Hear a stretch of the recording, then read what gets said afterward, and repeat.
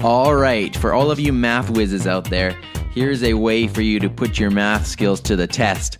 I want to tell you about the commands that Lexi can use when it comes to math and conversions and that sort of thing. Basically, if you don't know this already, Lexi is your verbal calculator. You can ask her to do just about any type of calculation, and she does it. And you can see if you can come up with your calculation faster than she can, because I certainly can't. Anyway, these are some of the things that you can say. And just as an aside, if you go back into the archive of some of the flash briefings, which you can find at alexancanada.ca/flash briefing, you can see some of the other command flash briefing topics that I've covered, and it can help you to learn about what Lexi can do when it comes to different commands. Now, getting back to the math ones, these are some of the things that Lexi can do. You can say, Lexi, what's a number plus a number? So she can do simple addition. She can do subtraction. What's a number minus a number? What's a number times a number? And of course, what is a number divided by a number? So she's got all your basic arithmetic functions covered.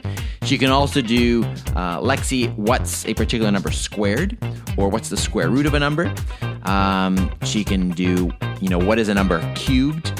Or what is 4 to the power of 7? She can do those sorts of calculations. She can do a factorial calculation for those of you that are up to date on your math equations. She can tell you how many units are in other types of units, so meaning like how many kilometers are in a mile or that sort of thing. Pounds in a kilometer. Sorry, I don't think there are any pounds in a kilometer.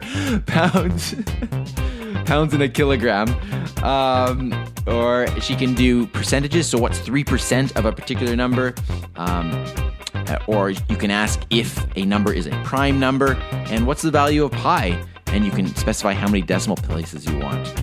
And just for fun, you can ask her to divide by 0 and see what you get. So she is a calculator, and you can use her when you're doing any of your math stuff. Just don't let your kids know this, or they may use Lexi to do their math homework. All right. In any case, enjoy. Have a great day. I'll talk to you again soon.